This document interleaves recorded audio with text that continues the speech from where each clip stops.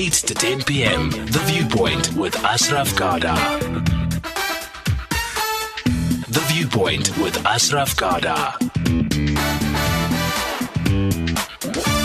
It's Monday evening. It's time for a whole week, Monday, Tuesday, Wednesday, Thursday of The Viewpoint. My name is Ashraf Garda. You can engage me on air 0891104207. Save that number. It's really important you keep it always on your phone. 0891104207. SMS is 40938. Then, of course, you have a WhatsApp voice note option, which is 0614 104 107. If you use that, it's 30 seconds max, please. But honestly, if you ask me as a preference, I prefer you engaging me on air. It means call in. We can talk, we can agree, we can differ. But if you wish to go the voice note route because you don't want to engage directly, that's absolutely fine. It's an option. On Twitter, it's SAFM Viewpoint. When you tweet, use that hashtag and then tag SFM Radio, tag Ashraf Garda as well. Lots to talk about. We will certainly talk about the ANC manifesto and what that really means as per this very hectic weekend in Durban, in particular for the ANC ahead of the 2019 election that comes up after 9. But our big hitter for tonight is Imtiaz Cajee, who I must say is the big hitter for the second time in a few months. You may know now, of course, he's the nephew of the late Ahmed Timol, the South African, the member of the SACP, so very much part of the struggle, who, well, allegedly in the past was like he had committed suicide from the then John Foster Square. All that changed with certain findings in the last few months after years and years of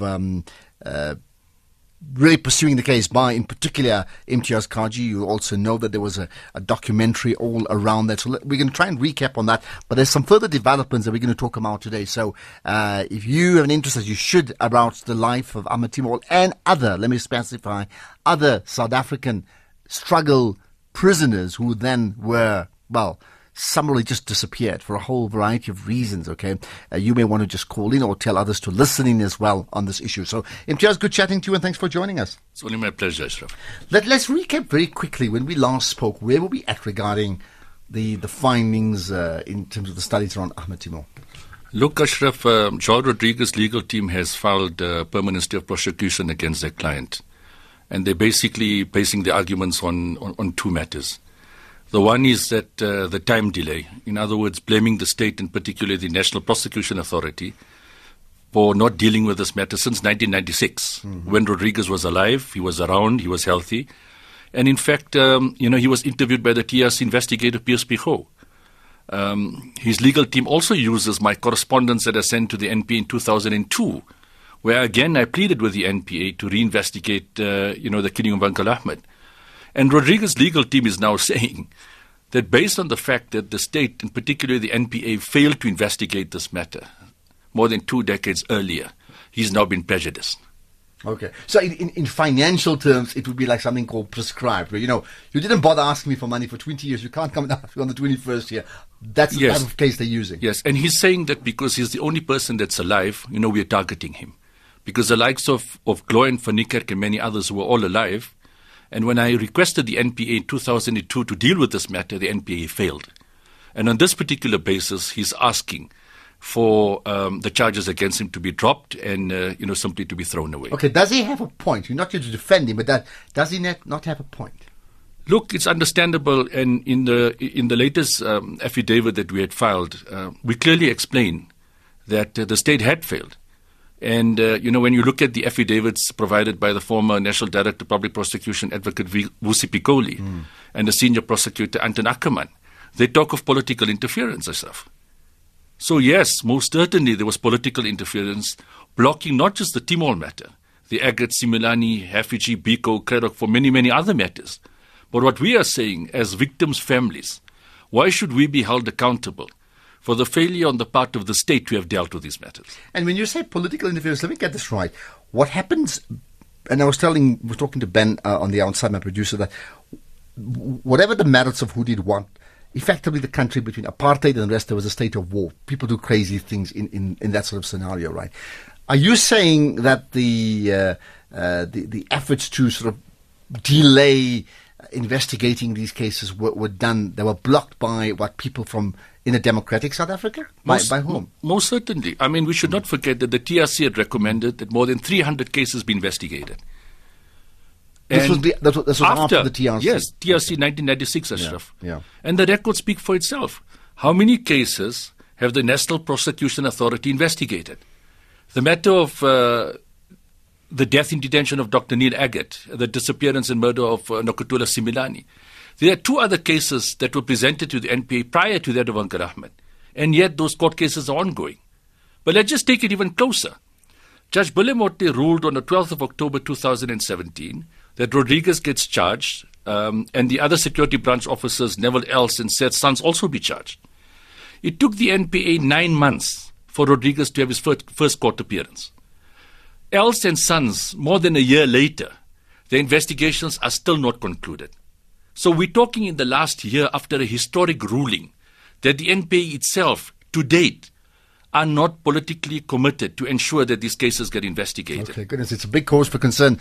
You as a listener, I'm sure you have a viewpoint on what was just said. 0891 104 207. So we're talking about effectively the death in prison, in custody of many South Africans in that period of apartheid South Africa when people opposed apartheid, they were imprisoned. Many had died. Amongst many of the names, of course, Imtiaz Cajee is thrown about, and you'll be familiar with many of them, of course, right? But in particular, of course, he's talking about his uncle Ahmed Timol, but that's not all, of course.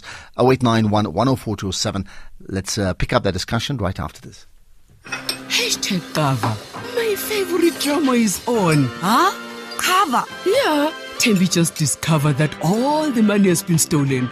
Now Sipho is a suspect. Gaga, did you just say hashtag cover? Yeah, as in look, like hashtag Cover, how easy, convenient and fast it is to receive your TV license statement and pay electronically. That's great, Gaga, because you will never miss an episode of your favorite drama because you can do it all while sitting on your couch. Hashtag that. Pay your TV license the simple way. Go to tvlic.co.za. SABC TV licenses. Hashtag made possible by you. 8 to 10 p.m. The Viewpoint with Ashraf Garda. So I want you to engage. You can share your viewpoints on the issues of many South Africans dying in custody and whether the investigations even post. So in the democratic South Africa, then the TRC comes about. Post the TRC, recommendations made for a series of cases to be investigated. Many, according to Imtiaz Cajee, has been blocked. In fact, he's quoting Vusi Pikoli. I'll get to calls. KGM, you're coming up in a minute. Let's just go back to the Vusi Pikoli point. So are you saying he's I just want to get this clear. Are you saying he's saying that? And what, in fact, is he saying regarding investigations being blocked? Look, this is clearly outlined in his affidavit, Ashraf, where he talks of political interference that resulted in him being unable to investigate TRC cases. And this is clearly specified and outlined, and not just him, but also senior prosecutor Anton Ackerman, where they talk of political interference from political leadership simply blocking them from reinvestigating these cases. Did they specify who are these political interferers? It's there in the affidavits that have been submitted. The names of Police Commissioner Jackie Selebe emerges, of Minister Bridget Mabandla appears in there. And according to Vusi Pikoli, this led to his eviction from his position. And subsequently, the Jinwala Commission was held, which cleared him. So these are serious issues that don't just impact on Uncle Ahmed's matter, but has a serious bearing on all other cases. So let's get this right, because we're going to move on then. He's saying, but it's in an affidavit, so we're not even just talking about something we saw on Twitter. Let's just get that right. That there was interference. The investigations were being blocked. He then was effectively sidelined. He was cleared, but names were given. Right. What would be? Let me ask the obviously stupid question. Why would anybody want to block an investigation into in the main anti-apartheid heroes who paid for their lives for opposing the system of apartheid? This is the burning question, Ashraf.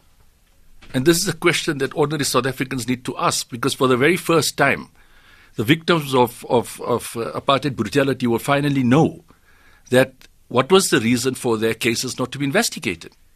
And it's very evident in the affidavits of Anton Ackerman and Advocate Vusi Pikoli that at a higher political level, there was interference that led to these cases being blocked. And the evidence speaks for itself, that why more than 2 decades later in a democratic South Africa, the Ahmed Timol matter is the only matter that has progressed. the killing of Nokutula Simale and Dr. Neil Agat are dragging in the courts of law in South Africa. Can I say that that's only happened because of one person, Ahmed Timol's nephew, whose dogged determination to get things done, meaning time, resources, giving up everything. So it took you all of that effort to get to where you were, and not many others have that time, clearly, isn't it? No, most certainly. And then you must, I'm eternally grateful to the likes of the Foundation for Human Rights, the Legal Resources Center, Weber Wenzel, human rights activists, lawyers like Howard Varney and Ty Scott. Totally depend on them for their services. And we should not forget, Ashraf, we as victims' families like the Similanis, the Hafijis and Agats and the Timols depend on pro bono legal services. Of course. And the likes of Rodriguez has got 3 legal representatives, and their costs are covered by the state. He's got 1 senior counsel and 2 advocates. The one an instructing attorney that previously worked in the state attorney's office, and their costs are covered by the state. So the longer this matter prolongs in the courts of law, Rodriguez has got no excuse. Okay. The ordinary South African in the street cannot afford legal services. Well, there you are, to quote that well-known phrase, there's something rotten in the state of Denmark, something along that line. Let's get calls. KGM, you're on the air. Hello. Good evening, Ashraf. Good evening to your guest and to the listeners. Good talking to you as always. Ashraf, let me pick up from where your guest left off. You see, we can beat around the bush as much as we like. If we're not going to be bold as a nation, as a society, as a people, and face this demon, which is the system, and the system that has unfortunately engulfed and captured the so-called leaders within or amongst us, we're just going to be hitting the water, and there's no way that we're going to win. Look, the points that he's raising, the issue of the delays. Ashraf, if you're a judge, and I challenge the Chief Justice Mogoeng and everybody, or all of his colleagues, if you're a judge or you're a bench of judges, and you're ruling, you give an order, you are not oblivious to the fact that order doesn't get implemented or it doesn't get carried away. Why are our judges so ignorant, conveniently so, of the judgment that they've given, and they don't ensure that those judgments get carried away? It's not like they judge, they give judgment or put down the judgment, and they never hear anything, or they are precluded from that. The second and the last point, you see, we bought into a system that we claimed to know, and this is why it is at our disadvantage. This system was never meant for us. It was made for us. Now, your guest alluded to a very important fact, which is the economical one. If it wasn't because of the pro bono services by the volunteering legal minds, do you think you'd be listening? We'd be talking about the Ahmed Timol matter at the moment? No. Absolutely now, not. The so-called justice in South Africa is the most expensive commodity for an ordinary citizen, and that being the case, this myth that we are free is far-fetched and it's not true. Ashraf, thanks for taking my call. Okay, got that, KGM. Thank you. Lots of points made by KGM. You going to pick up on that, Imtiaz? Most certainly, Ashraf. I mean, without the pro bono services and the support of Yasmin Suka and the Foundation for Human Rights, we'd be completely stranded. Now, the question that one has got to ask, why must victims of families beg for their matters to be reinvestigated? On whose responsibility is the onus? Surely it can't be on us. Their fellow comrades that are in the corridors of power, surely they cannot simply forget their past. We cannot continue just commemorating anniversaries and giving awards, which we always acknowledge, without getting to the true justice that we deserve. So who should, I mean, like right now, and you're absolutely right. Why would you need to beg? And I'll repeat that point earlier. The point that KGM brought up about pro bono is very important, but it mustn't, also what must not be underestimated is let's take your case, where you how many years have you put in of this issue? How much time? Well, I mean, I started this process with the NPA since 2002. Okay, now who can put in 18 years or 16 years of their lives? Possible. So your case is unique, meaning if you didn't do, which was not expected of you, none of this would have happened, right? So the point you've been driving at is, what about all the others who clearly the people don't have the time and they don't have the resources, so it will never come to the fore. So right now, when you're telling me this, who else are you talking to? I mean, who in power needs to get your ear or lend you their ear, and are they getting that? Look, the findings of the TRC were very clear. That obviously all matters could not be investigated or concluded at the TRC, and they needed to be investigated by the National Prosecution Authority, and more specifically the Priority Crimes Litigation Unit. And the records speak for itself. So what have they done? Rodriguez's legal team is arguing of using the question of time delay. The first respondent in the matter, which is the National Director of Public Prosecutions, Ashraf, fails to explain why they failed to investigate these matters in the last 2 decades. They failed. And the question then must be asked, who are the people within the National Prosecution Authority that have been tasked and mandated to investigate these cases? The issue of institutional reform. We sit with a reality where we find prosecutors and investigating officers with the greatest of respect asked to investigate cases where their own colleagues were responsible for murdering our anti-apartheid activists. So you are asking them, who were part of this racist apartheid regime, part of the heinous crimes that were committed against our people, to investigate their own actions. How did we get it so wrong? Well, this is precisely the point. And this is precisely why it is absolutely imperative that the newly appointed National Director of Public Prosecutions makes the TRC cases a priority. It makes it a priority. Do you think, in this case, we're talking about Shamila Batoy, right? Yes. Do you think, it's difficult to say whether she's got the political will. Would she have that drive if so many others have not been able to do so? Well, you can be rest assured that we will not give up, Ashraf. The Timol matter is only one. There are families throughout the length and breadth of this country. The son of Nicodemus Khawati. They are in the 60s, 70s. The mother of Nokotula Simelani, who still today wants answers, and yet former security branch officers are charged due to court delays. The matter is still hanging. We will continue exerting pressure on the National Prosecution Authority, on the Minister of Justice. Judge Billy Mortley made a clear ruling on the 12th of October 2017. Let's talk about the issues that are fresh in our memory.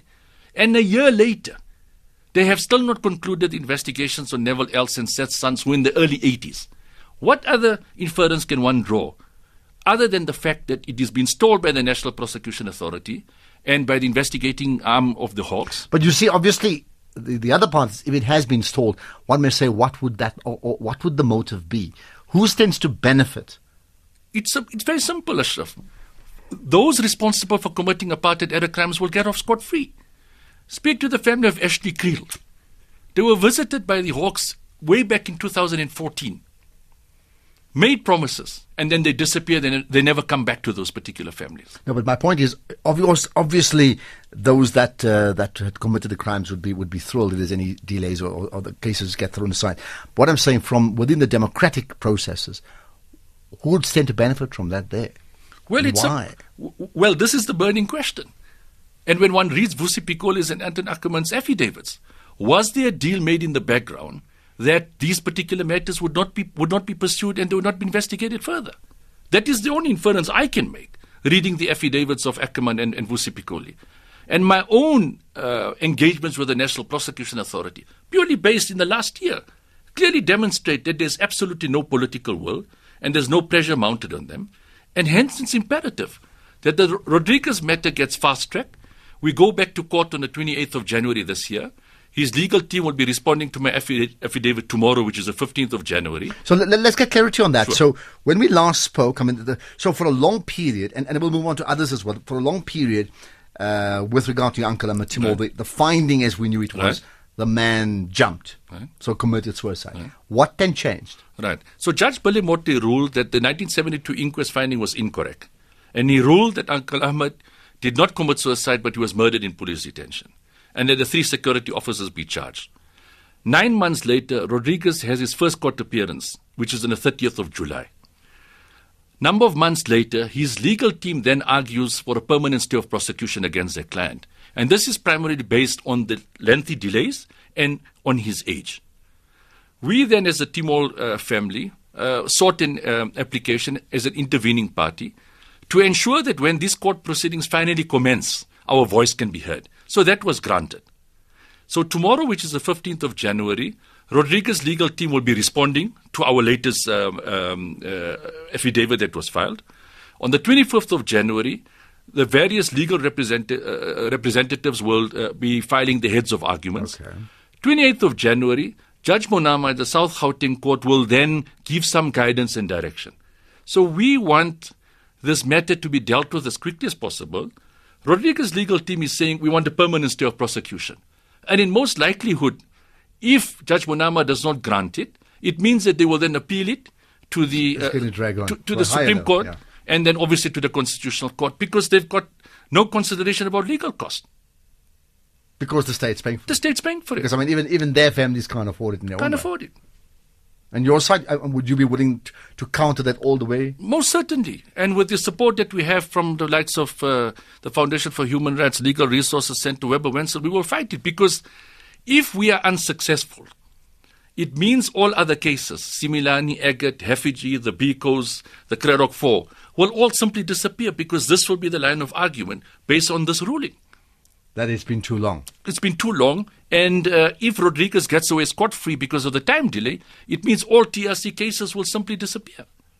Wow. Well, I'll tell you what, you listening in, what do you make of all of this? Do you get a sense of like people like Imtiaz Cajee are holding on to grudges for far too long, or does he have an absolute point? I mean, he is in the people he represents, which is not just his family, but a whole lot of other people from across the country. 089 104 Joining on the conversation. SMS is as always welcome, 40938. And if you are tweeting, hashtag SFM Viewpoint, tag me, Ashraf Garda, and SFM Radio. The other option, of course, is the WhatsApp voice note, 0614 104 107. 0614 104 107. My guest is Imtiaz Cajee. He's our big hitter for the night. He's the nephew of the late Ahmed Timol. So let's just clear up then. In the meantime, in the midst of all of this, an award was handed out to who, effectively? To the late Ahmed Timol? Yes, the National Executive Committee of the African National Congress awarded the highest order, which is the Isitawan Le Award, to Uncle Ahmed on Saturday. And it was befitting that Uncle Ahmed's younger brother, Uncle Mohammed, who has also made his own contribution to the liberation of this country, received the award at the ANC manifesto rally on Saturday. And this is an award that has been issued to giants of the struggle, the likes of Trevor Huddleston, Dr. Yusuf Dadu, Joe Slovo, and many others. So it is truly befitting that Uncle Ahmed's contribution is acknowledged by the African National Congress. Let's get clarity. The award was given because of his contribution. Most certainly. All right. Can I say this, that if people like yourself and all the others that didn't drag this issue on for the last 20 years, that award would not have happened? It probably would have been forgotten, because when you say Neil Agate, somebody's probably saying, who's Neil Agate? You get my point. There's been many like that. Look, we can't run away from the fact, Ashraf, that if these initiatives were not taken, the name of the likes of Ahmed Timol, Babala Saluji, Kredok 4 would be forgotten. A publication will be issued, a school will be renamed, and these struggle icons will simply be forgotten. So it is due to public pressure, public support, social media support, and at the end of the day, journalists like yourself who keep the names of Ahmed Timol, Nokotula Similani, Neil Agate, and all the others in the public domain, that the new generation in South Africa can never forget. And it is on this basis, we've embarked on digitizing the Ahmed Timol exhibition. I remember when you were last, you were saying that. What has happened with that? Yes, look, the MEC of Basic Education, Panyaze Lesufi, is very supportive, and we're looking at plans of rolling out the exhibition during the course of this year. Okay. In the meantime, Rodriguez, I mean, outside of court papers, any relationship, any discussions with his side and his family side? Look, not really. We should not forget, Ashraf, that the only reason Rodriguez was found was because his daughter made contact with me. And again, the question must be asked. Why did the National Prosecution Authority, with all the resources at its disposal, fail to establish and ascertain that Rodriguez was living? So Rodriguez's daughter made contact with us, and on that basis, Rodriguez got subpoenaed. Then she's made public revelations about how she was molested by her own father, the same security branch officer who is today claiming to be a victim. His own daughter has gone public about the accusation of molestation enforced on her. So absolutely shocking. But, at the end of the day, Ashraf, we've been very consistent. And we've been public about this. that we want Rodriguez to make a full confession. So when you talk about grudges, it's got nothing to do about grudges. We understand the political context of our troubled past. We had an opportunity at the TRC for victims and perpetrators to come forward. And the reality is that we cannot blame the likes of Eugene de Kock and Dirk Coetzee for all the apartheid-era crimes. We've reached out to Rodriguez that even at this late stage, come clean. You are 79 years old. Make a full disclosure. Your version of events, in our view, is laughable. That Uncle Ahmed was not injured, where we have overwhelming evidence from forensic, from trajectory specialists, from witnesses who were detained in the same building, in the same floor, adjacent to Uncle Ahmed, that your version cannot be plausible. He cannot explain how he got access to room 1026, as he claims to be a salary clerk from Pretoria. He cannot explain why Uncle Ahmed's body was moved after falling 10 floors, why there was no medical services called. So there's overwhelming evidence, and we should never forget, Ashraf. Uncle Ahmed was the 22nd person to have died in police detention. Lux Martin Dooley was the first in 1963, and there were many, many others to follow. So we've continuously reached out to him to say, come forward, make full disclosures, and we can set a new precedent in this country that we don't clog the courts of forcing apartheid-era perpetrators like himself to be taken to court, go through these lengthy processes. But if he's prepared to come forward, make full disclosure, we can have genuine reconciliation, which was what was the objective of the TRC. And what would genuine reconciliation then be for you? If he makes full disclosures of what transpired, of truly what transpired, without holding back any information, because Uncle Ahmed's murder was covered. It was covered up to the highest levels. And there's no doubt in my mind that he was a pawn. He was a pawn. He continuously places himself on a crime scene. In 1972 inquest, the 2017 inquest, in the papers that his lawyers have filed this year, he places himself on a crime scene. And what is he saying? He's saying that he was in the room with Uncle Ahmed, this dangerous communist. He's left to guard. And they leave him. And they leave him alone. Now, obviously, that cannot be plausible. So we reach out to him, continuously reach out to him. Okay.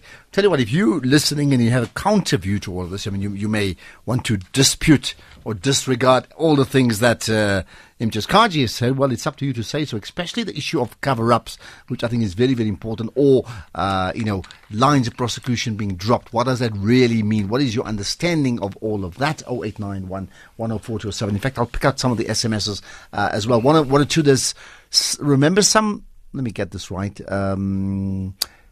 remember some current political leadership could have been spies handled by apartheid intelligence, hence the cover-ups comes from Kancho, okay? There's a couple more, okay, but that's not related. This is related to the issues of the DRC. I wouldn't quite read it now, maybe some other time when we got some time. Alex, I'll certainly try and see what we can do. More to come from Imtiaz Cajee in terms of some other key things to look out for, not just with Ahmed Timol, but the rest right after this. With the new SABC Education Matrics Mate app, getting your matric results has never been this easy. Simply download the Matrics Mate app for free at Google Play and Apple App Stores. All you need is your ID number and exam number to receive your results. Remember, you can also send an SMS to 35658 and your results will be sent to your phone, or simply dial *120 35658 hash. You will be charged R1.50 per SMS and R1.50 per minute for the USSD line. For further details, visit sabceducation.co.za. It's about to get hotter this summer, where heat meets heat, and the sizzle is on and off the braai. Get ready for Cricket Mania as the Proteas take on Pakistan and Sri Lanka. 3 teams, 21 matches. It's a summer of cricket. All matches live on SABC3 and Radio 2000. Get ready to experience heated action as we bring you a summer of cricket. SABC Sport, for the love of the game. Call Ashraf now, 0891 104 207. There's a couple of SMSs, in fact, tweets. Sabello saying, please help me understand the reason why Rodriguez has state-funded legal assistance. I'm not opposing it. I just want to understand it. I'll tell you what, we're going to ask him to ask that, but I'll tell you also, people from within, the NPA and the judiciary who may want to comment on that. If you know much, or you know others who know much, tell us about just understanding that why would someone like that get state funding, state assistance, that is, whereas others, so he would be the alleged perpetrator of the crime, others on the other side would have to get their own support somewhere along the line. And if you don't get pro bono from somewhere, then you're in trouble. Here's another question from Bradley. Ashraf, what about all the ANC comrades currently in national and provincial government who killed innocent white people with their bombs? They are walking free with big government salaries, from Bradley. So is there a link between that two? Look, we need to understand the context, Ashraf. And this, we conveniently tend to forget. What was the reason for the ANC embarking on the armed struggle? It was based on the circumstances within the country. Mm-hmm. And let me remind Bradley, in the case of Uncle Ahmed was distributing political literature. He was killed for distributing political literature. When he talks about the killing of white people, what was the circumstances and context of that? So it has to be balanced. And this is something that we tend conveniently to forget. That what was the reason for us fighting against this racist apartheid regime? And my view is that it is only when you are part of the oppressed will you truly understand. And one of the difficulties that I have today is that in a democratic South Africa, without harping about our past, the youth of today have got no understanding and context of what life was during apartheid era. You and I would never be sitting today. Mm-hmm. The sporting opportunities that we see playing out today never happened. Well, we wouldn't be sitting in this station. We wouldn't be sitting in the station. Not allowed to. Absolutely. No sporting opportunities, no education. The matriculants that have just passed. Today, the entire world, with all the challenges that we have in the country, the doors are open to them. What did the majority of people have? What opportunities did they have in the educational field during the apartheid era? The Group Areas Act, moving of families. And we can go on and on. So these are not fallacies. This is a reality. Yeah. I think the point, Bradley, and it's another discussion for another time, but at what stage did those who opposed apartheid take up the armed struggle? After how long of continued opposition and asking for equal rights did they say, we're not being heard to, we don't have a voice in parliament, what do we do next? So I think in terms of anywhere in the world, that would be considered accepted form of now trying to oppose an injustice. But another discussion perhaps. Scully on the line from Durban, good chatting to you, hello. Good evening to you, Ashraf. Thank you for taking my call. It's a pleasure. Go ahead. Okay. Ashraf, I just got a chance now. Every time Imtiaz came on the radio, I never had the chance. I was right there in Joburg when it happened. I was young then, in my very early 20s. All right, so where were you when it happened? Explain, this is important, yeah? I was in Joburg, sir. But you were not at John Foster Square, were you? Okay. No. We just thought we got a new witness. That's why I'm asking. Yeah. I know I didn't witness anything. We just heard on the papers and the news radio that this thing happened. And just that my heart and my thing to Imtiaz to follow this thing up, sir. This thing is all the time in my brain. Like it's one of the things that wasn't brought.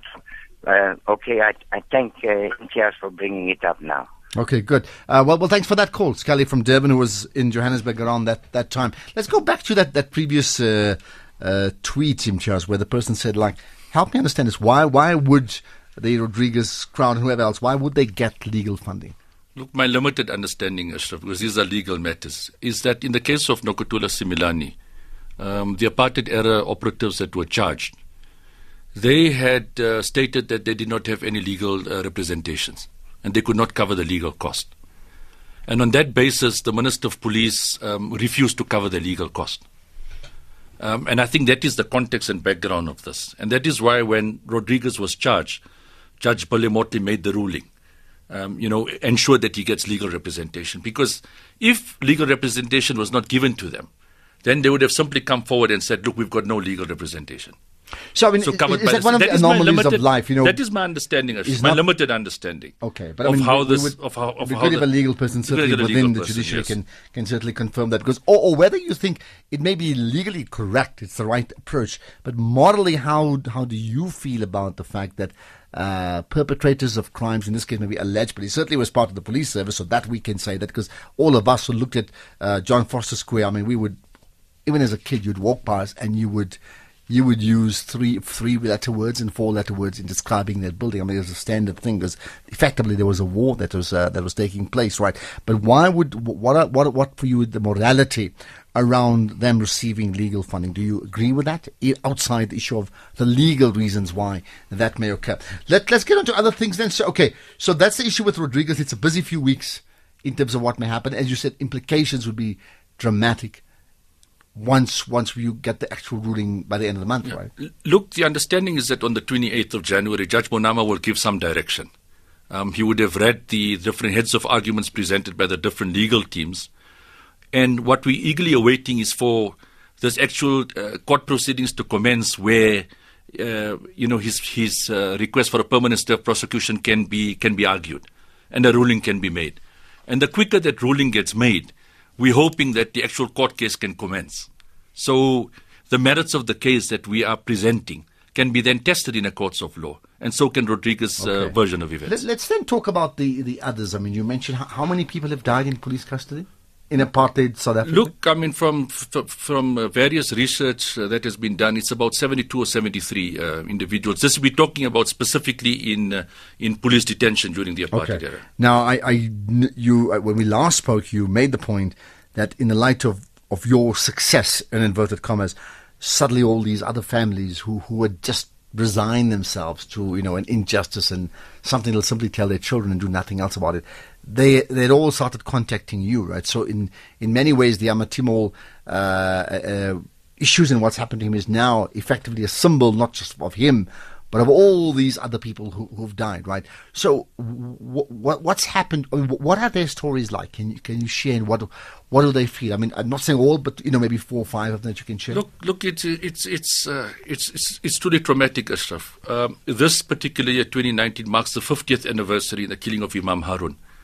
Nicodemus from Cape Town. From Cape Town, yes. The killing of Nicodemus Khawati, Jacob Monachotla, and Soli Modipani. So all of them 50 years. 50 years this year. And, the story is very, very clear. There's a clear pattern. The activist gets taken into police detention, healthy, free of any injuries. And then body gets returned to a family where either he slipped on a bar of soap or he fell down a flight of stairs or he jumped to his death. Listen to the story of Suleiman Babla Saluji. Never even had time to spend with his newly married wife, Auntie Ruki. Okay, wow. And the dates.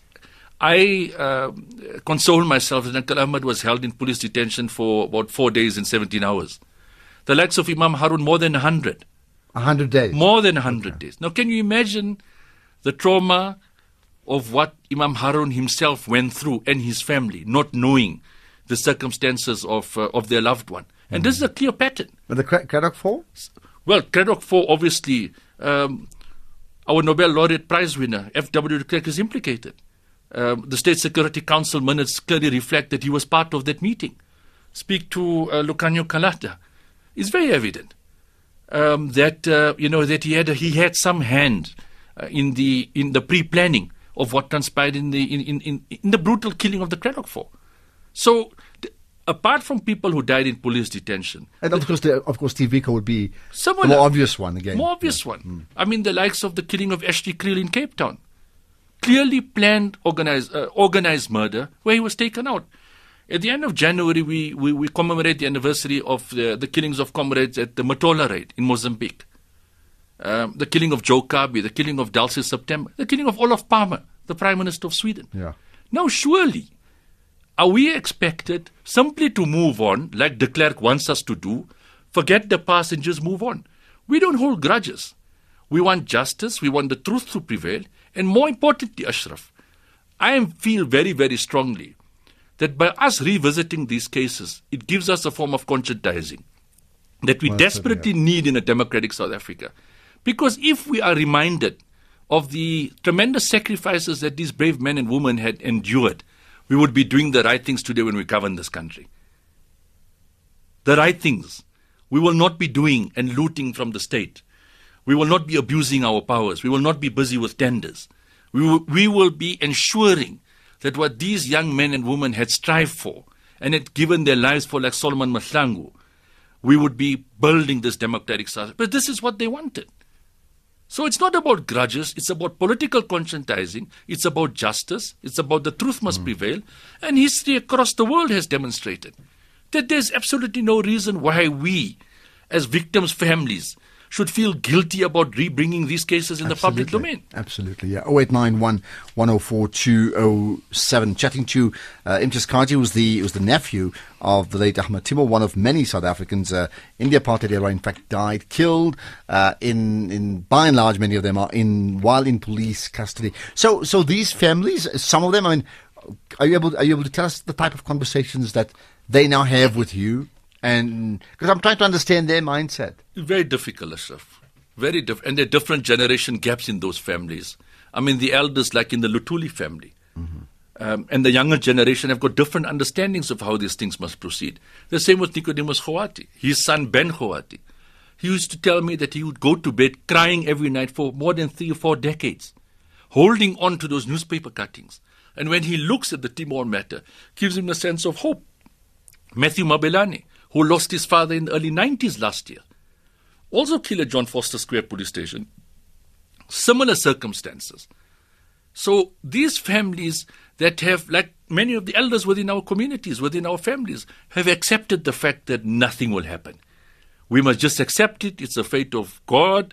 Don't reopen these painful wounds that we've buried and protected for different generations. And I truly understand and appreciate that. But that is their way of dealing with the killing of our loved ones. I mean, I'll just bear this. You may be aware that my uncle Yusuf Garda was a colleague of your uncle. They were both teachers at the same time, and he was imprisoned at the same time. So while Ahmed Timol was thrown from the top, my uncle was in one of the cells at the same John Foster Square. He was never a political activist. He was a friend, of course, right? But the point is, for many years, he refused to talk about it. Now in his book, he's mentioned and his book is about literature and cricket and his life. I think he's dedicated maybe 1 or 2 pages to it, and that's it. I mean, that tells you how people want to shut things off, isn't it? They just don't want to even go back there. Most certainly. And it is understandable. It took me a very long time to understand this concept of post-traumatic stress. And this is how our elders in our families and communities have dealt with it. That's the only way they could deal with it, is bury it, park it on the side and move on. And obviously people like myself and the younger generation don't agree with that. These are choices that we've made that we are going to pursue. And, we should never forget. Yes, the focus is on Uncle Ahmed. There were people that Uncle Ahmed had mentioned in his correspondence, the likes of Mrs. Amina Desai, Dilshad Jatam, Salim Isup and many others, Khadija Chotia. Their lives were completely traumatized because of Uncle Ahmed. Uncle Ahmed was murdered. Yes, he moved on to another life. They had to continue and not even directly involved in building underground structures. This is a trauma.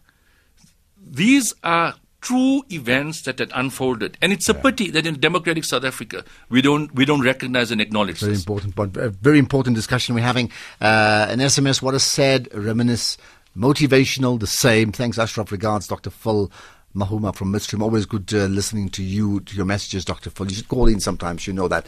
Another one, agreement was concluded between the ANC and National Parliament not to pursue such cases. I think it comes from Wutu Zeli, KK, right, from Soshanguve. Let's get calls. Temba in a moment. Charlene from Joburg. Hi, Charlene. Hi, Ashraf. I just want to commend the young man for all the hard work that he's done in making sure that his uncle's killers get held accountable. I think one needs to recognize that for some families, this has been like torture for 50 years. Mothers having to go to bed every night wondering whether their loved one is alive, had something to eat. Some families don't even have bodies. Up until today, some families don't know where their loved ones are. And I think something needs to be done to bring all of that, however ugly or bad it is, it needs to be brought to the forefront so that the healing can start. Otherwise, it's just going to continue being a festering sore, and the young people is going to carry that sore with them into the future. Yeah, and do you have any family at all, Charlene, who may have been involved in any way as victims, historically? No. Not at all. Okay, yeah. Just hold on. I just want to get Imtiaz just to respond to you, because it's interesting how you see what he's done and how he sees what you say. Imtiaz, just comment to Charlene. No, truly humbled, Charlene, because You know, we take it for granted. I console myself, Charlene, that my uncle's body was returned after his period in police detention. I mean, the family of Nokotula Similani, and the mum is elderly, till today are looking for remains. So we always need to look at the circumstances of others, and this is precisely what you are doing. And we can't run away from this because this was the reality. And the Ahmed Timol matter, like I continuously remind listeners and viewers, is only one story that through assistance and perseverance is in the public domain. There are hundreds and thousands of other stories throughout the length and breadth of this country where those young men and women who had sacrificed their lives will never be acknowledged. There will be no accolades. So the mere fact that you are seeing the effort and the initiatives that that we're embarking on is definitely a positive sign. Yeah, good point indeed. Thank you for that call, Charlene. You want to comment again on the back of that? No, Charlene's gone. No, it's fine. All right. Mike from Newland saying, what an interesting yet depressing debate. Great guest. He is the best. Interesting thoughts, and many suggesting the same thing. Depressing but inspiring, all at the same time. Temba from Northwest, you're on the air. Go ahead. Hi. Good evening, Ashraf, and good evening to your guests, and good evening to the listeners. Thank you. Thanks for calling in. Right, go ahead. Ashraf, your guest is telling the truth. But I want to ask you, maybe you can answer me. Who is responsible now for bringing all the cases of that party, people who were killed, to book? Who is in charge of the justice being done? Because there was a TRC, people who about 300 of them did not come and account at the TRC. So they have been left to rule on the streets of South Africa. So who's actually in charge of bringing these people into book? Okay, just stay on the line because there could be a follow-up question, right, Temba? Just hold on. Respond to that. Temba is very clear that the mandate has been given to the National Prosecution Authority, and specifically the Priority Crimes Litigation Unit that was established to investigate TRC cases. But the challenges that we are having, Temba, is that we cannot have individuals who are part of the apartheid regime, who are currently deployed in these particular positions to investigate these cases. It doesn't make sense. If you are part of a regime oppressing, killing, murdering our activists, and then you are asked to investigate the same cases, surely it can't be. And that is why we're putting pressure on the NPA, and specifically the Priority Crimes Litigation Unit, to investigate these cases. And there has to be institutional reform, where there are committed members of society, committed bureaucrats that are deployed in these areas, that have the political conviction and the political will, and feel the pain that many, many families are suffering, and ensure that these particular mandates are executed. Okay, got that. Temba, thanks for calling in, right? Unless you want to say something else, yeah? Thank you very much. Okay, thank you for that. That's Temba. There's a couple of more Tembas we'll get to. Archie is from the Free State. Hi, Archie. Compliments. Good evening. Good evening indeed. Right, go ahead. Call. Yeah. Archie, hello. Okay, we'll try and sort out Archie again. I want to hear what you have to say, Archie, so please do call back. I will take your call right away. Okay, Archie, hello, yes? Can you hear me? Yes, I can hear you now. Go ahead. This is almost the second time I hear the story on your program. But now today it's more every time it's is being told. We learn a lot. Like, for example, I come from a place called Aliwal North, where we're told that Joe Tabi came from there.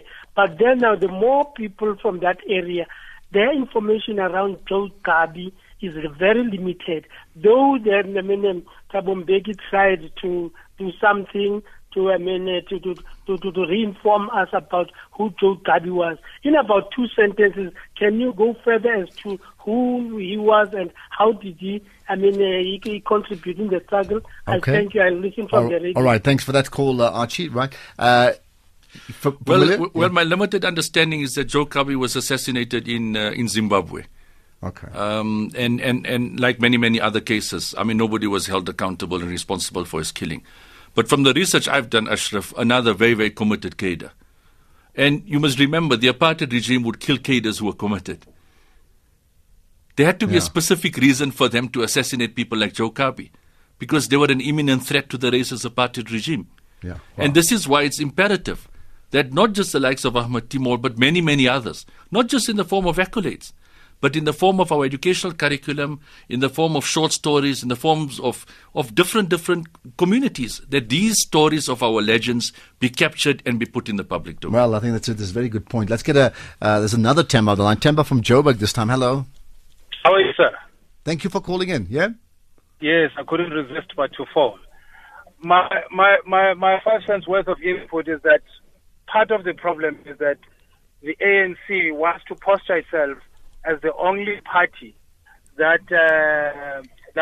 fought apartheid. So as a result, even wrongdoing against other people who are not ANC, it somewhat creates an impression that they are indeed the only ones. So there are people, for instance, the PAC supporters, PAC activists, for instance, that this lie is so important. This lie that the ANC is the only party that fought apartheid. This lie is so important that activists that are coming from other parties, we don't get into them. And the minute you have something like that, you will never get to prosecute everyone who was in the wrong at the time of apartheid.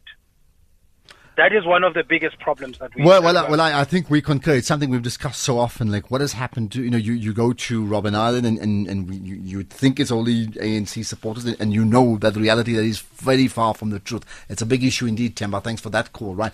Comment on that very quickly? Oh, certainly. I mean, the likes of the killing of the PAC commander, Sabelo Pama. And I've been in contact with the family. The bottom line, Ashraf, based on my journey, if we as victims' families don't keep the legacy alive, don't conduct the investigations, these matters are not going to end and reach fruition. And we've demonstrated this in the Timor matter. If, with the assistance of Yasmin Suka and the Foundation for Human Rights, enlisting the support of Frank Dutton and Howard Varney, did not conduct our own investigations, did not track down Salim Isup, get his affidavit, the National Prosecution Authority would not have done this. It is as simple as that. Yeah. When we presented the case to the NPA Ashraf with SC George Bezos, we presented the case on Dr. Neil Agat. At the same time, I was present at that meeting. What has happened in the Neil Agat matter?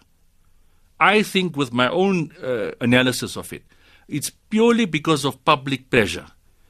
And the question that you've raised early, do families have the capacity and resources to keep the legacy of their loved ones in the public? And they don't. Generally, they don't. Absolutely. Jay, quick one from you. Hi, Jay.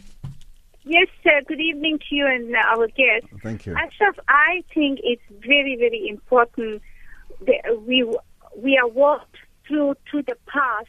Take us there and let us walk back to the present. So it's the only time we can come to this healing, because it's just not one sector of the community that was, went through this terrible test.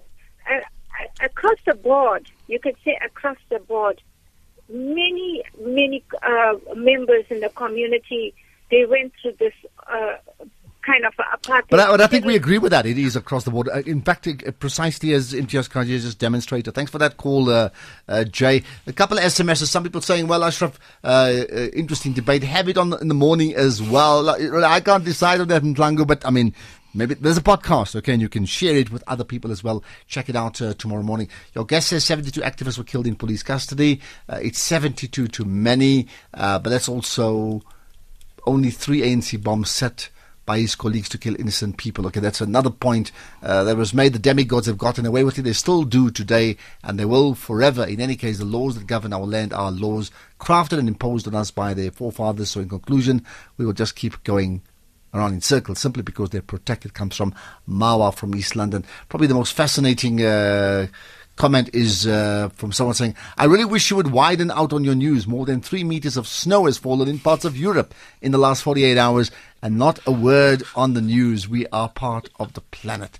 Don't isolate us. I don't know how to answer that question. There was a thunderstorm in Joburg 2-3 hours ago, but I'll just leave it at that. Final thoughts, 30 seconds. No, Ashraf, we remain committed. You can be rest assured that the Timor matter is not the only one. We've got support from, institutions like the Steve Biko Foundation, the Nelson Mandela Foundation, the Kathrada Foundation, and families throughout the length and breadth of this country. And with support from the Foundation for Human Rights, Legal Resources Center, Weber Wenzels, you can be rest assured that we will fight this matter all the way. And the Ahmed Timol matter is not the only matter that will be receiving priority. That's a very, very important point. Let's leave it at that. Thank you for your time. As always, Imtiaz Cajee, the nephew of the late Ahmed Timol, and a tale of tragedy and determination and a quest for justice that needs to be replicated across the country. It doesn't always work out that way, does it? We'll talk about that big ANC event in Durban at the weekend in a moment. Let's get the news. It's 9 o'clock.